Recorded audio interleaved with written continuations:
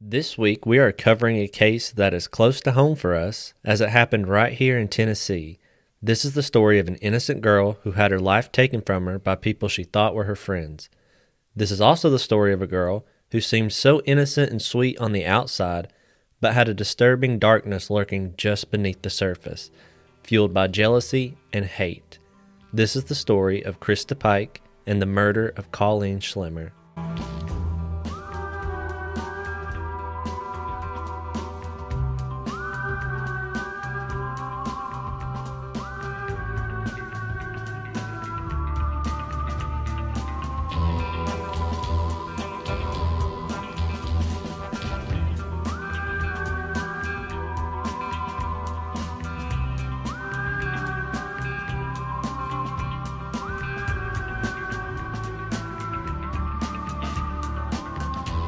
Hey strangers, welcome back to another episode of Beers with Queers. I'm Jordy. And I'm Brad. And thank you again for tuning in this week. We're on episode 4, so if you've stuck around this long, we just want to say thank you for your continued support. Thank you. Hopefully you guys are enjoying the episodes, and if not, please reach out to us and let us know what we could do better. Yeah, we hope you guys are just enjoying the ride, and we can't wait to bring you more episodes down the road.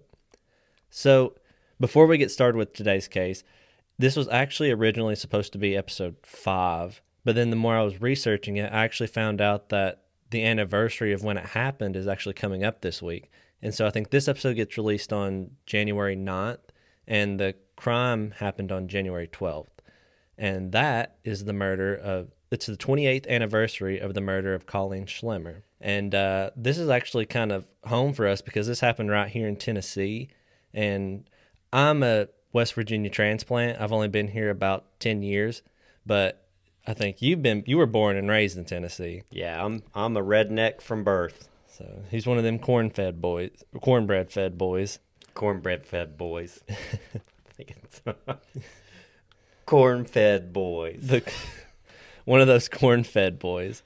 But so yeah, this is a case that actually, I heard about when I first moved here and stuff like that. And it's always kind of stuck with me. And you've probably you might have heard this case before because it's featured on a lot of those like true crime shows like the Killer Women and Snapped and stuff like that.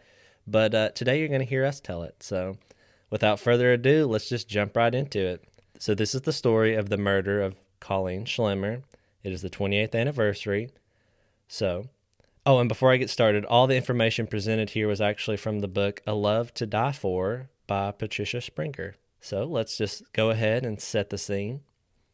On January 12th, 1995, in Knoxville, Tennessee, 19-year-old Colleen Schlemmer made a phone call to her mother, May Martinez, who was back home in Orange Park, Florida. Colleen kept the call short, saying, "Not much longer till I see you. I'm going to Blockbuster to pick up a movie. I love you, Mom," before hanging up. Colleen sounded upbeat and happy. May knew this was probably because in just about 1 month's time, Colleen would be graduating from her Job Corps program, something she had been working really hard on since making the trek up from Florida to Tennessee in September of 1994. But, unfortunately, that would be the last time May ever spoke to her daughter, and it was 2 days later after the final phone call that she received another call from Knoxville, one from Detective Randy York, who had the task of breaking the terrible news to her.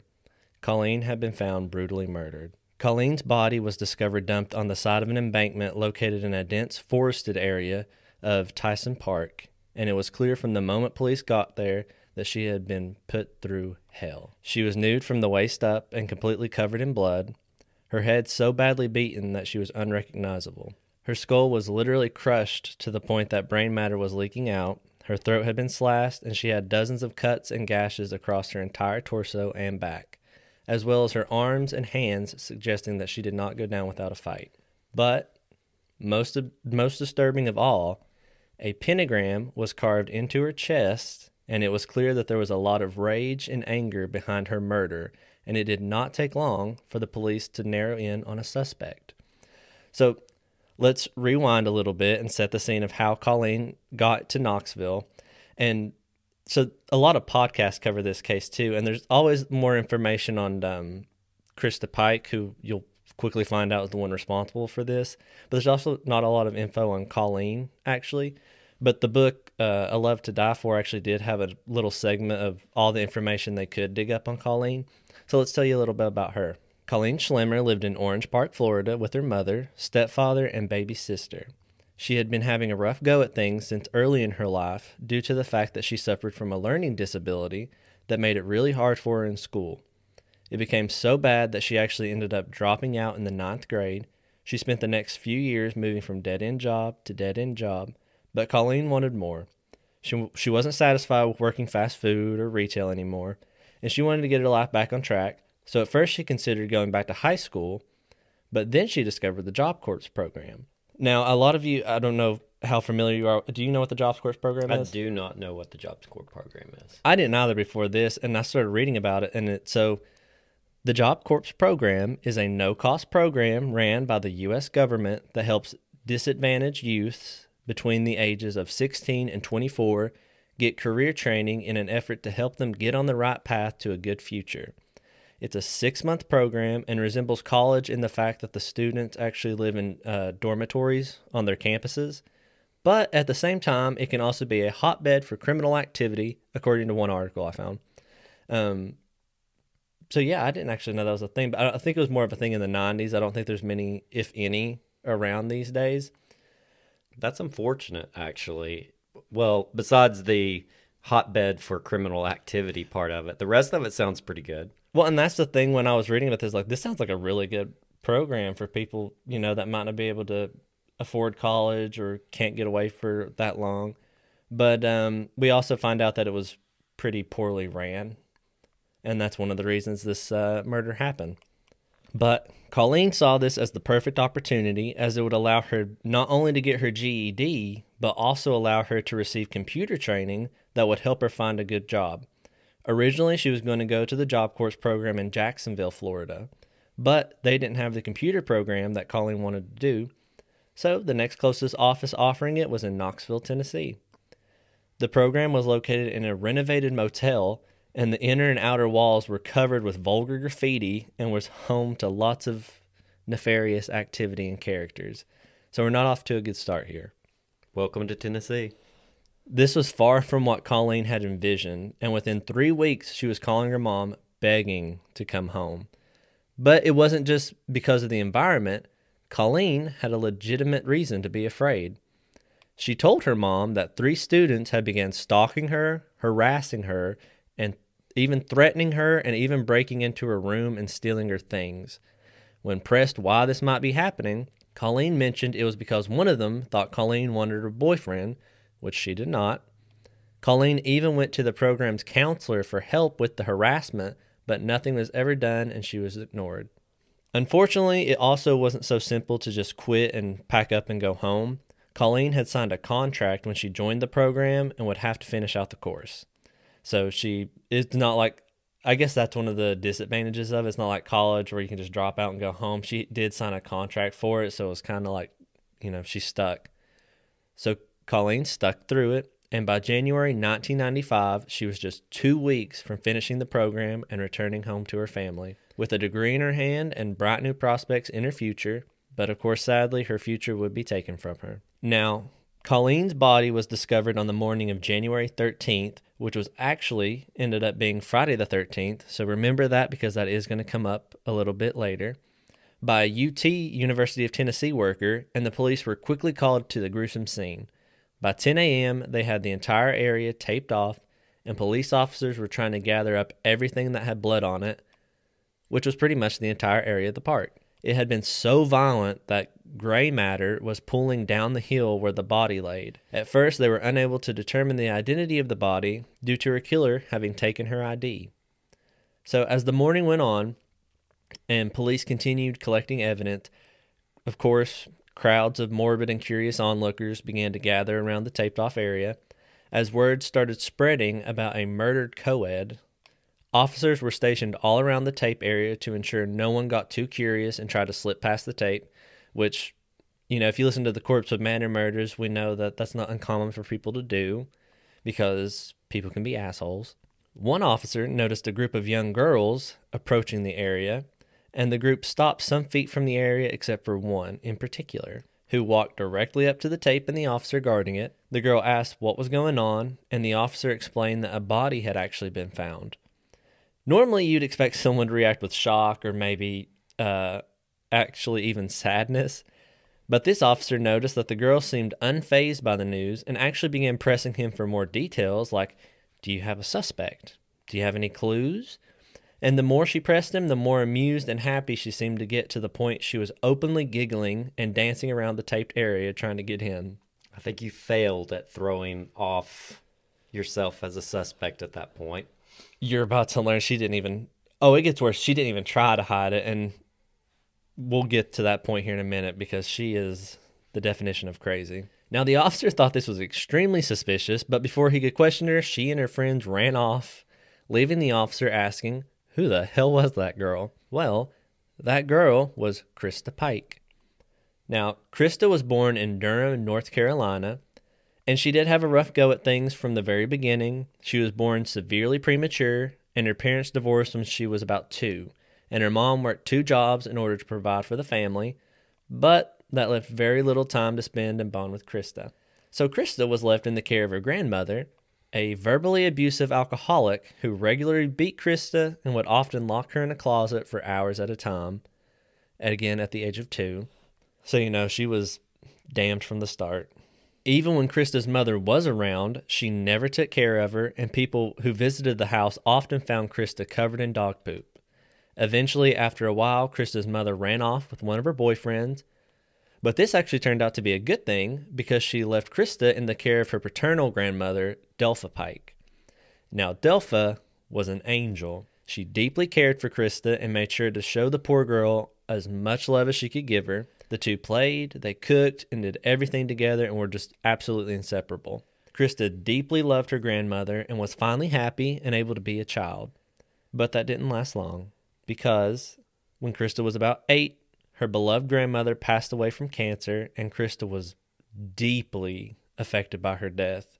And this part's really sad because apparently on the day that her grandmother died, Krista actually asked to stay home from school to care for her grandmother, but they wouldn't let her. And so they do believe that she was riddled with guilt from that, which is understandable. And, feel sorry for her now, not later. It's at this time people started noticing a change in Krista. She became angry, withdrawn, and began lashing out at everyone around her. It got so bad that the school counselor suggested therapy, but after one session, Krista never went back. Over the next few years, Krista bounced from living with her mom to her father. When one parent couldn't handle her behavior anymore, they sent her to live with the other one, and then when that happened, they sent her with the other one. And so it was just this vicious cycle over and over again of Krista feeling the rejection of both of her parents. Like, some sort of sadistic loop. Now, eventually, Krista's father remarried and had another daughter, and at 2 years old, that daughter began showing signs of having been sexually abused, and so Krista was permanently sent back to live with her mother. Now, do you think Krista's mom finally decided to act like a mother? No. No, she just decided to be her best friend instead, and together the two would get drunk and hide together. Eventually, Krista got so wild that her mother forced her to go to the Jobs Corps program to get her shit together, and that's the pot calling the kettle black. She was the cool mom. She's not like a regular mom. She's a cool mom, except she's also a piece of shit mom. It wasn't long after arriving at the Jobs Corps program in Knoxville that Krista met Daryl Shipp, a 17-year-old from Memphis. She was immediately infatuated with him and grew extremely protective and paranoid that the other girls of the program were trying to steal him from her. Most of all, a beautiful older girl named Colleen Schlemmer. Now, one interesting fact about Daryl is that he was also a practicing Satanist, and he quickly got Krista involved as well. The two eventually began wearing matching pentagram necklaces, and remember that because that plays a very important role later on. Now, while the police were still trying to figure out not only who the Jane Doe was lying in the park, because they've still not identified her yet, but they're also trying to figure out who killed her. And while all of this was happening, Krista Pike sat in class talking with a friend, Stephanie Wilson. Stephanie would later say that Krista got really excited and began smiling from ear to ear when she told her, "I have something to show you." Krista pulled a napkin out of her pocket and leaned in close to Stephanie, and as she unwrapped it to reveal a small object in the center. Krista put the Stephanie asked what it was, what the hell is that? And Krista said proudly, "It's a piece of human skull." When Stephanie asked whose, Krista said, "Colleen Schlemmer," with a smile still across her face. Now, as it turns out, Stephanie was not the only person that Krista had been flaunting a piece of skull to. So like you were saying earlier, she's not even trying to She's not even trying. She's proud of it. Oh, she's very proud of it. She was not shy on spilling the disturbing details of her crimes to pretty much anyone who would listen. Another student at the program named Kim would later report a similar event the night that Colleen was murdered. Around 10 p.m., Krista knocked on Kim's door and told her that she had something to show her, but she had to promise not to tell anyone. Of course. You have to promise not to tell. Pinky swear. After letting her inside, Krista simply said, "I just killed Colleen Schlemmer." She then proceeded to pull out the bone fragment and said, "It's a piece of Colleen's skull, a souvenir," while laughing. Krista then proceeded to dance around the room while laughing and explaining in graphic detail everything she had done to Colleen, while performing the same dance that she performed while Colleen lay dying. All the while, Kim stood frozen and horrified at what she was being told, and that made her remember a conversation that she actually had with Krista just the night before. Krista told her, "I'm going to kill Colleen Schlemmer." When Kim asked why, Krista simply shrugged and said, "Because I feel like being mean today." Now, of course, Kim didn't believe that she was going to go through with it. But seeing Krista dance around her room while grasping a piece of human skull made her terrified. And she also remembered one very important detail. Just earlier that night at around 8 p.m., she actually saw Krista leaving the campus with Colleen, along with Tadero and another student named Shadala Peterson. Now, of course, all of this bragging on the part of Krista quickly led to one of the students calling Detective York and telling him that Krista and Tadero are behind the recent murder and that both are planning to leave town soon. Well, at least they done that. Sometimes people don't report things, which always blows my mind, but... Oh, yeah, it's the bystander effect, where it's like if all these people are standing around watching a crime happening, it's that feeling of, I don't want to get involved, but there's all these people, so someone else is going to call the cops. But then everyone thinks that, and so no one ends up calling the cops. Yeah, they're like, somebody else will call the cops because she's bragging to everybody, and I don't want to be that person because I don't want to get put on their radar. Mm-hmm. It just happens in so many cases, it drives me crazy. So I'm glad they actually called the cops this time. And yeah, me too. Like, and of course, that had to be scary as shit too. Like talking to detectives, and it's like, are they going to think I'm involved with it and stuff like that? But both Tadero and Krista were quickly brought in for questioning, along with Shadala. The first thing that stood out to Detective York was how Krista was the only one who actually had run-ins with the police before. Both Tadero and Shadala had clean records, and it left him wondering how in the hell they found themselves involved with such a brutal murder. Krista was the first to be interviewed, and was not shy at all about talking with Detective York. She agreed to tell him everything if she didn't have to name the other people involved in the crime, and York agreed. The girl was Colleen Schlemmer, Krista first told York, finally giving them the identity of the slain girl. Krista went on to say that on the night of the murder, she asked Colleen if she wanted to go to a nearby Blockbuster. After the two met up, she instead asked if Colleen wanted to go to Tyson Park with Tadero and Shadala to smoke weed and talk things out, as she put it. Because we mentioned this before, the two had a very chaotic relationship in the months leading up to Colleen's murder. Originally, the two started out as friends, before Krista became convinced that Colleen was attempting to steal Tadero from her, which friends of Colleen said that she most definitely was not. But it also seemed that actually Tadero himself wasn't helping the situation very much, as he too seemed to have a strange hatred towards Colleen in the months leading up to the murder. Now, one possible reason for this might be because Colleen was a self-proclaimed white witch. Now, white witchcraft is different from, say, black magic or Satanism, as they believe in live and let live, and that the whole of the action is the sum of its consequences. So it's Satanists against white magic. Pretty much, or that's at least the way that Tadero and Krista saw it, and honestly, they probably just used it as an excuse to hate because they were jealous of her. Now, according to the book again, A Love to Die For, white witches look down on Satanism and see it as evil, which is in direct opposition to Tadero's Satanism and, of course, by extension, Krista's. But now there's absolutely zero evidence that Colleen ever judged or treated Tadero and Krista any different despite their differing beliefs. More than likely, it was actually the other way around, and it was them who treated Colleen differently based on her beliefs.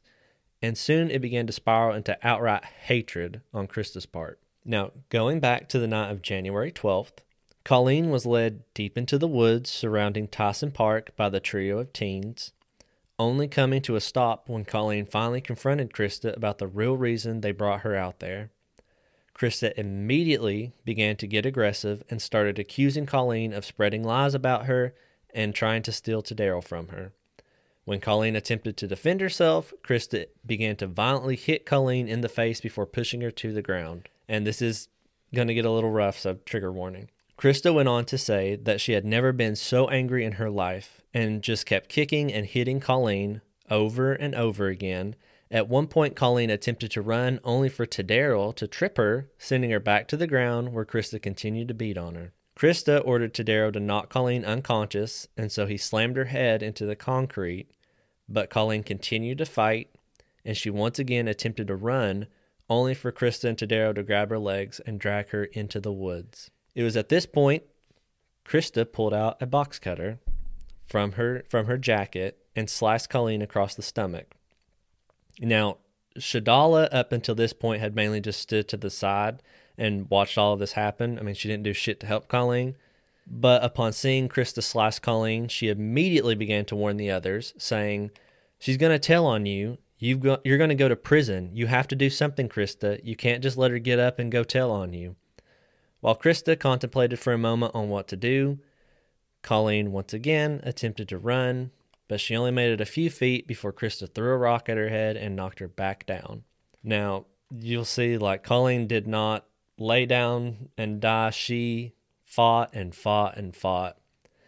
And it's at this point that Colleen attempted to actually calmly talk to Krista, telling her that they can end this now. Just let her go. She'll walk back to Florida if she has to, and Krista will never have to see her again. Krista refused to listen to Colleen and later told York that the more she talked, the angrier she became. Krista forced Colleen to remove her jacket and shirt and toss them into the woods. It was at this point Krista pulled another weapon from her jacket. A fucking meat cleaver. They came prepared. A meat cleaver. She began to slice Colleen all over her body before finally slashing her across the throat, stating that should shut her up. But Colleen was still alive and attempting to escape. Tadero held her down on the ground while he proceeded to cut off her bra with the box cutter before, and this is really disturbing, before he began to carve a pentagram into her chest while she was still alive. Krista proceeded to take the box cutter and carve another pentagram into Colleen's forehead. By this point, it had been almost an hour of nonstop torture for Colleen, and she was still alive. Krista began worried that nothing would kill her until Tadero suggested using a piece of broken up asphalt that laid nearby, because according to him, the only way to kill a witch is to crush their skull. Now, as Colleen took the asphalt, Tadero had the fucking audacity to look away because according to him, he'd seen enough. So, he hadn't seen enough when he actually held her down and carved a pentagram into her chest with a box cutter. It's at this point he's like, ugh, I'm disgusted. I want to turn away. Fuck off. An hour's worth of torture is enough. I'm on overtime now. I don't want to have anything to do with it. Yeah. And so it's just, are you fucking serious, dude? Now, Krista proceeded to slam the asphalt onto Colleen's head over and over until her head literally split in two. The last thing she did was lean down and ask Colleen, "Do you know who's doing this to you?" And Colleen Schlemmer finally died. Krista began to dance around her victim while singing before reaching down and taking a piece of broken skull. And this is another really gruesome detail, but when the medical examiner actually brought Colleen's body in, she was wearing a gold chain around her neck. And they actually the attack was so gruesome and so violent, they actually had to dig for several minutes just to get it out. Now, here's another really fucked up detail. Tadaro and Krista actually believed that a person's soul could not rest until their body was whole. So they took the piece of skull because they thought it would prevent Colleen from finding peace in the afterlife. And you want to talk about how fucking evil and disturbed you have to be. Like, if you genuinely believe that, you've done all this to this poor girl and you don't even want her to be at rest in the afterlife if there is one. And oof. Does it say if they were high when this was going on? No, they weren't. See, I mean, it's not an excuse, but, I think it's worse that they're sober and just decided to do this, which was definitely premeditated if you bring a meat cleaver along with you. They knew what they were going to do that night. And just the night before telling another roommate, I'm going to kill this specific girl. No, you'll see they'll try to make it their defense where they're like, oh, this wasn't pre-planned. But I'm like, that's kind of hard to do when you bring a fucking meat cleaver. Yeah, just normally carry a meat cleaver along because you never know when you're going to have to carve some meat. Now, Krista showed absolutely no remorse for her actions and finished her statement to Detective York by telling her all the places she disposed of the evidence, such as Colleen's student ID along with her and Tadaro's clothes. She also mentioned how she gave the meat cleaver back to the student she borrowed it from. So it wasn't even her meat cleaver. She found a student who had it, which I don't know why they had a meat cleaver, but she borrowed it. And then could you imagine, they're like, here you go, I'm done with it, have it back. And then the cops come back to you and they're like, your friend used that to horrifically murder a girl. And it's just... Ugh. Before leaving, York noted the pentagram necklace hanging around Krista's neck. Now, next up to be interviewed was Tadaro, and like Krista, he was very open about his involvement with the murder, speaking calmly and clearly as he described how he had been into Satanism since he was about 11 years old, and how he had actually seen Colleen's death as a sacrifice to Satan, and that his nickname was actually Baby Satan. York again noted the matching pentagram around his neck, such as Krista, and I want to know who would say Baby Satan with a straight face to someone. I'm pretty sure he gave himself a nickname. Yeah. It's not cool if you have to give yourself the nickname. And Baby Satan is not a cool nickname anyway. Yeah, so just shows you how big of a loser this guy was. Last but not least was Shadala, who also described in detail Krista and Tadaro's torture and murder of Colleen and how she did instruct them to keep her quiet, although she maintained that she had no part in the actual killing, which, I mean, technically, I guess you didn't get your hands dirty, but at the same time, you honestly didn't really do shit to help either. So, plus, I'm pretty sure you went along knowing what was going to go down that night. More than likely, if your friend brings a meat cleaver with them, it's kind of hard not to speculate something shady's about to go down. And that's the detail I always keep coming back to. It's like the box cutter you can hide, but she had a whole cleaver with her. And also, she's just telling random people what she's going to do. So if you're bringing somebody along and you're just telling random people what you're about to do, you're definitely telling them what you're about to do. Call the cops when something happens like this. Don't be an evil person. No matter what, nobody deserves this. No, this is just horrific, and it does get worse. 36 hours after Colleen's murder, all three were officially arrested for the murder. Now, York and another agent decided to grab a video camera and take Krista back to the scene of the crime in order for her to show them exactly what happened. And, well, Krista gave a performance that would rival Meryl Streep because York noted how bubbly and cheery Krista was as she gleefully reenacted the entire crime, playing both the part of herself, Tadaro, and Colleen. Throwing herself on the ground and screaming as Colleen, or jumping around and stabbing and kicking at the ground when she played herself. She had a smile on her face the whole time. It was around this time that Colleen's mother, May, actually arrived in Knoxville and was greeted by Detective York, who told her about the murder and the suspects in custody. Now, after positively identifying her daughter's body, which, of course, can you imagine that? Just the brutality of this crime, and then she still has to go identify it. After she did that, May drove over to the Jobs Corps building because she wanted to collect her daughter's things. And this is very infuriating and heartbreaking too. When May asked to see her daughter's room, she was told that Colleen's room had been ransacked by the other students and all of her things were stolen. The only thing remaining being 3 pairs of socks, which May took back to Florida with her. Krista and Tadera. So, again, and also she was horrified because, Colleen had told her about how rough the program was. But, I'm sure May thought maybe she was over exaggerating a little bit, homesick, stuff like that. Nothing like that serious. But when she actually got there, she was horrified because it literally looked like a crack house. There was spray paint, vulgar graffiti, people just running amok. There was no supervision. And these were all 16, 17-year-old kids, and they're just doing what they want. And so I couldn't even imagine just this is what my child was living in. I'd want to come home too. Now, Krista and Tadera were held without bail, while Shadala was able to post bail and released until her trial. Krista seemed to love being in jail and felt like she was a celebrity as news of her crime spread throughout the other inmates. She definitely had been looking for attention her whole life. She did, and that started when she was young because she was ignored most of her life, and then the one person that did actually show her attention died, and she felt really guilty over it. But I think that transitioned into severe psychosis. Yeah, the whole thing with she thinks people's going to steal her boyfriend away and everything. It all comes down to that. She doesn't want to be left alone anymore. She doesn't want to be, yes, this is trauma from her past and everything, and you can't forgive her for that, but you can see how this all came about. Oh yeah, the seeds were planted from birth.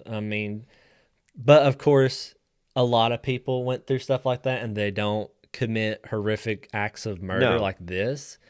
So she is a crazy piece of shit. Now, Krista frequently and happily reenacted her crime scene for the other inmates, just like she did for Detective York. So during lunch and stuff, she would again play the parts of all the people involved, throwing herself on the ground, stabbing and kicking at the air.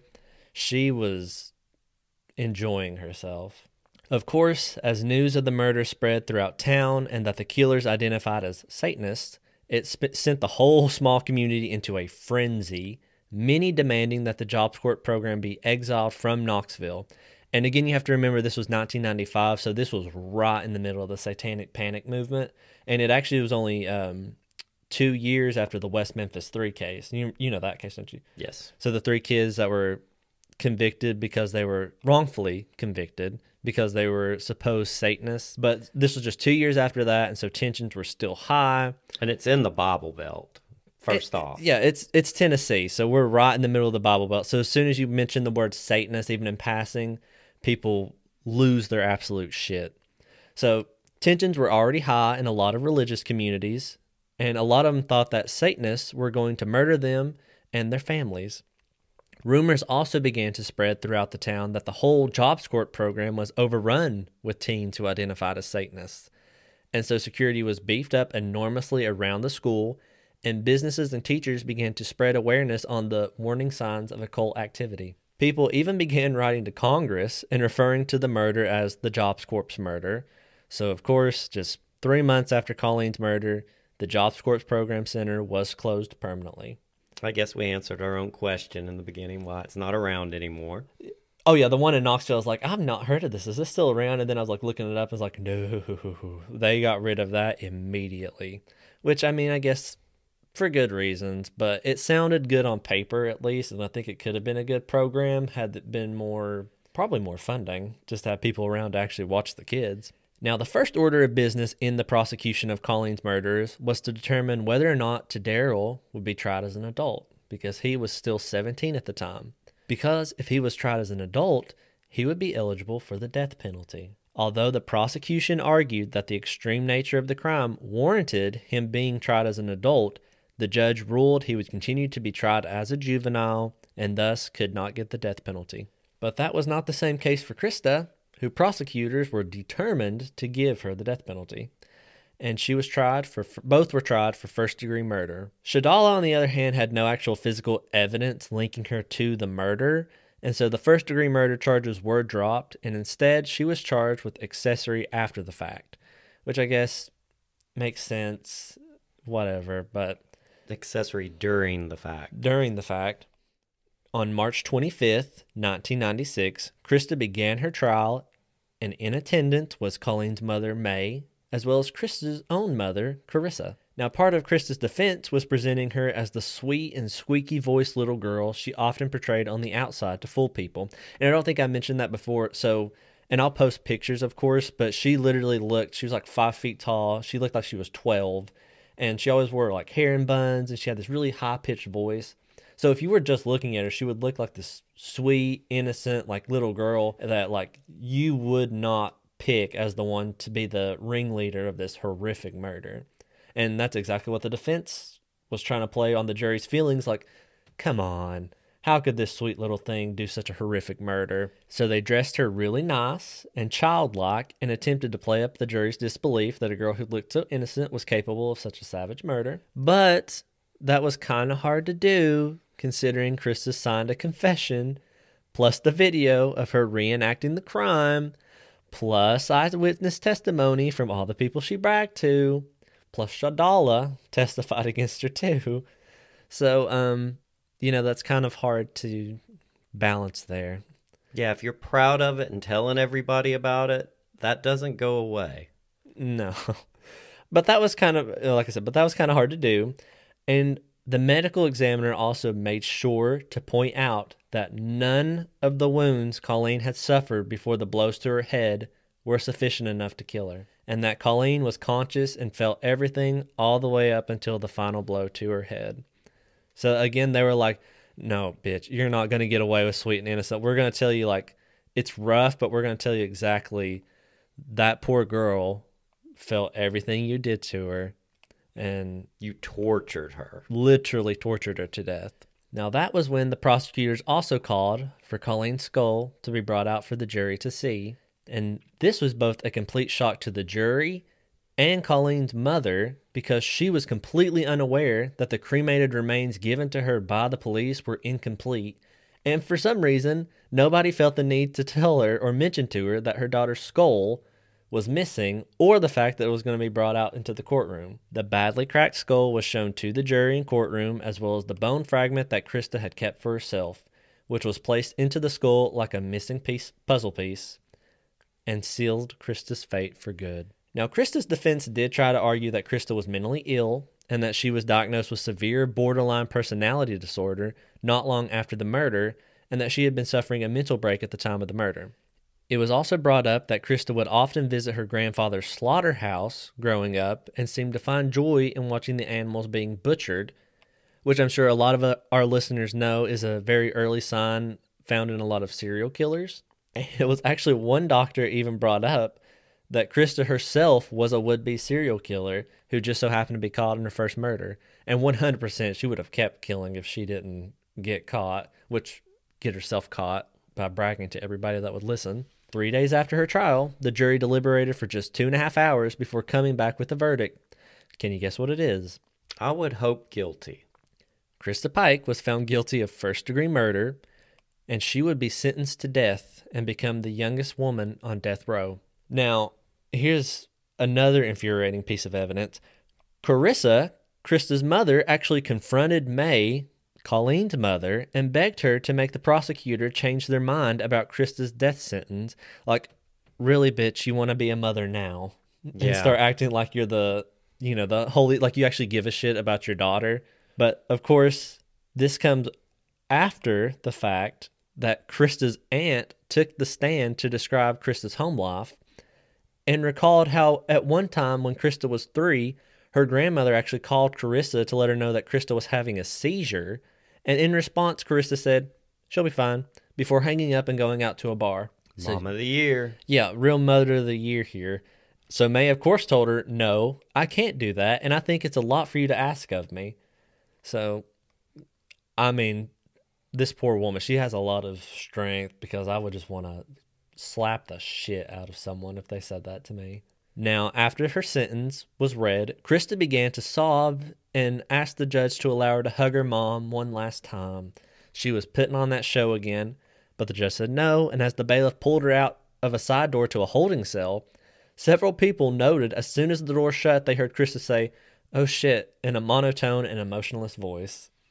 So that as soon as she thought she was out of earshot, that facade dropped, and she's like, "Oh shit, I'm actually in a shitload of trouble." So you think after all this, even after looking at Colleen's poor, heartbroken mother in court, maybe Krista would feel at least some remorse?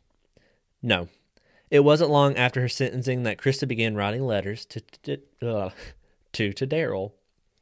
These letters were actually turned over to the prosecutor's office, and here's just an excerpt from one of them, which Krista wrote. "You see what I get for trying to be nice to that hoe. I went ahead and bashed her brains out so she'd die quickly and not bleed to death and suffer, and they fucking fry me. Ain't that some shit?" She went on to say, "I have 10 months left to live. I'd spend every moment with you if I could. Also, tell your lawyer if he wants me to testify for you, I will." And then signed it from his little devil. Like, she's still after it. Like, no dick is that good for you to be this fucking crazy over. I think the crazy came first. The crazy definitely came first, and she's still at it. I'm like, you have to know the police read these letters, honey. Well, just 3 months after being found guilty of first-degree murder, Krista went back in court again for a charge of conspiracy to commit murder. So that's like the premeditated part. And guess what the prosecutor entered into evidence? Krista's letters to Daryl, which came as a surprise to everyone, but especially Krista's defense attorney, who actually involuntarily said, "Oh shit," out loud as the letters were brought up. That's not a good sign, folks. Not a good sign at all. It's a good sign in this. Oh, yeah, no, like, I can just imagine even her face where she's like, "I'm going to put on this act again, and, this is lesser charge, so I might get off with this." And then they're like, "Actually, surprise, let's just bring out these letters where you admitted to it again." And so she's like, "Oh, shit." Of course, Krista was found guilty of the charge, too, and sentenced to an additional 25 years in prison. Now, Shadala Peterson took a plea agreement and received a 6-year suspended sentence, which she would spend on probation at home in Cleveland, Tennessee. And a lot of people, especially Colleen's mother and stepfather, did find this a miscarriage of justice. But at the same time, they understood because it was Shadala's testimony that really put Krista and Daryl away. And so should she have gotten a more harsher sentence? Probably. But the prosecutor would say, like, this was the best we could do with what we had. And so you would think like the real punishment for this person would to have to relive this murder in your dreams every night. Oh yeah. But something tells me that if she was okay with it happening in the first place, that's not the case. So I would say she did get off really easy, and she doesn't care. I hope you do care. I hope you're out there and you think about it every night. Yeah, I hope you have changed for the better, or you've at least tried to better yourself. So wherever you are out there, do better. Finally, it was to Daryl's turn. Now, his defense, of course, painted Chris as the sole aggressor, and that Daryl had no idea what was going to happen that night. They also claimed since none of the wounds he gave Colleen himself were enough to cause her death, he shouldn't be charged with first-degree murder. But of course, the prosecutor played his taped confession, where he calmly talked about his torture of Colleen and how he saw her murder as a sacrifice, and how he told them that, the idea to just carve a pentagram into her chest just came to me. So I did it. As baby Satan, it would definitely come to you. Yeah, they refer to him, "Baby Satan, can you explain this to me?" However, Daryl's defense next attempted to shift the blame to Shadala, and that it was actually her that slashed Colleen all over her body. But now, of course, they brought Shadala in again, and she was like, "Actually, first of all, that's not what happened. I just stood around and watched and did nothing." Now, Shadala also brought up an interesting thing that Daryl had said to her not long after the murder. Now, remember how I told you Colleen's body was discovered on January 13th, which just so happened to be a Friday the 13th. Daryl stated, "It's a full moon outside and my father's birthday. Satan's birthday. Tadera, and so they think that was also part of the premeditated. They intentionally chose to kill her that night because it was Satan's birthday, I guess. Satan's born on a Friday the 13th, even though, that changes every year. But Tadera was found guilty and sentenced to life with the possibility of parole after 25 years. He is still serving his sentence. He appealed once and it got denied, but he is still serving his sentence in jail, so some good news. And now let's circle back to Krista Pike. She is currently serving her sentence in the Tennessee Prison for Women in Nashville, Tennessee. She continues to grant interviews and has been featured on countless true crime shows and news stations. She is still awaiting her execution and has launched appeal after appeal for a new trial, which have all been denied. Now, on October 21st, do you think all that time to reflect in prison and stuff would change her? No. From everything you've told me, she's probably just as proud of it as she ever was. 100%. And she's still just as murderous and bloodthirsty as she was, because on October 21st, 2001, Krista actually attacked fellow inmate Patricia Jones and attempted to strangle her to death with a shoelace with the help of inmate Natasha Cornett. Now, you may actually know Natasha Cornett as she was one of the 6 teenagers convicted in the Lily Lyd murders.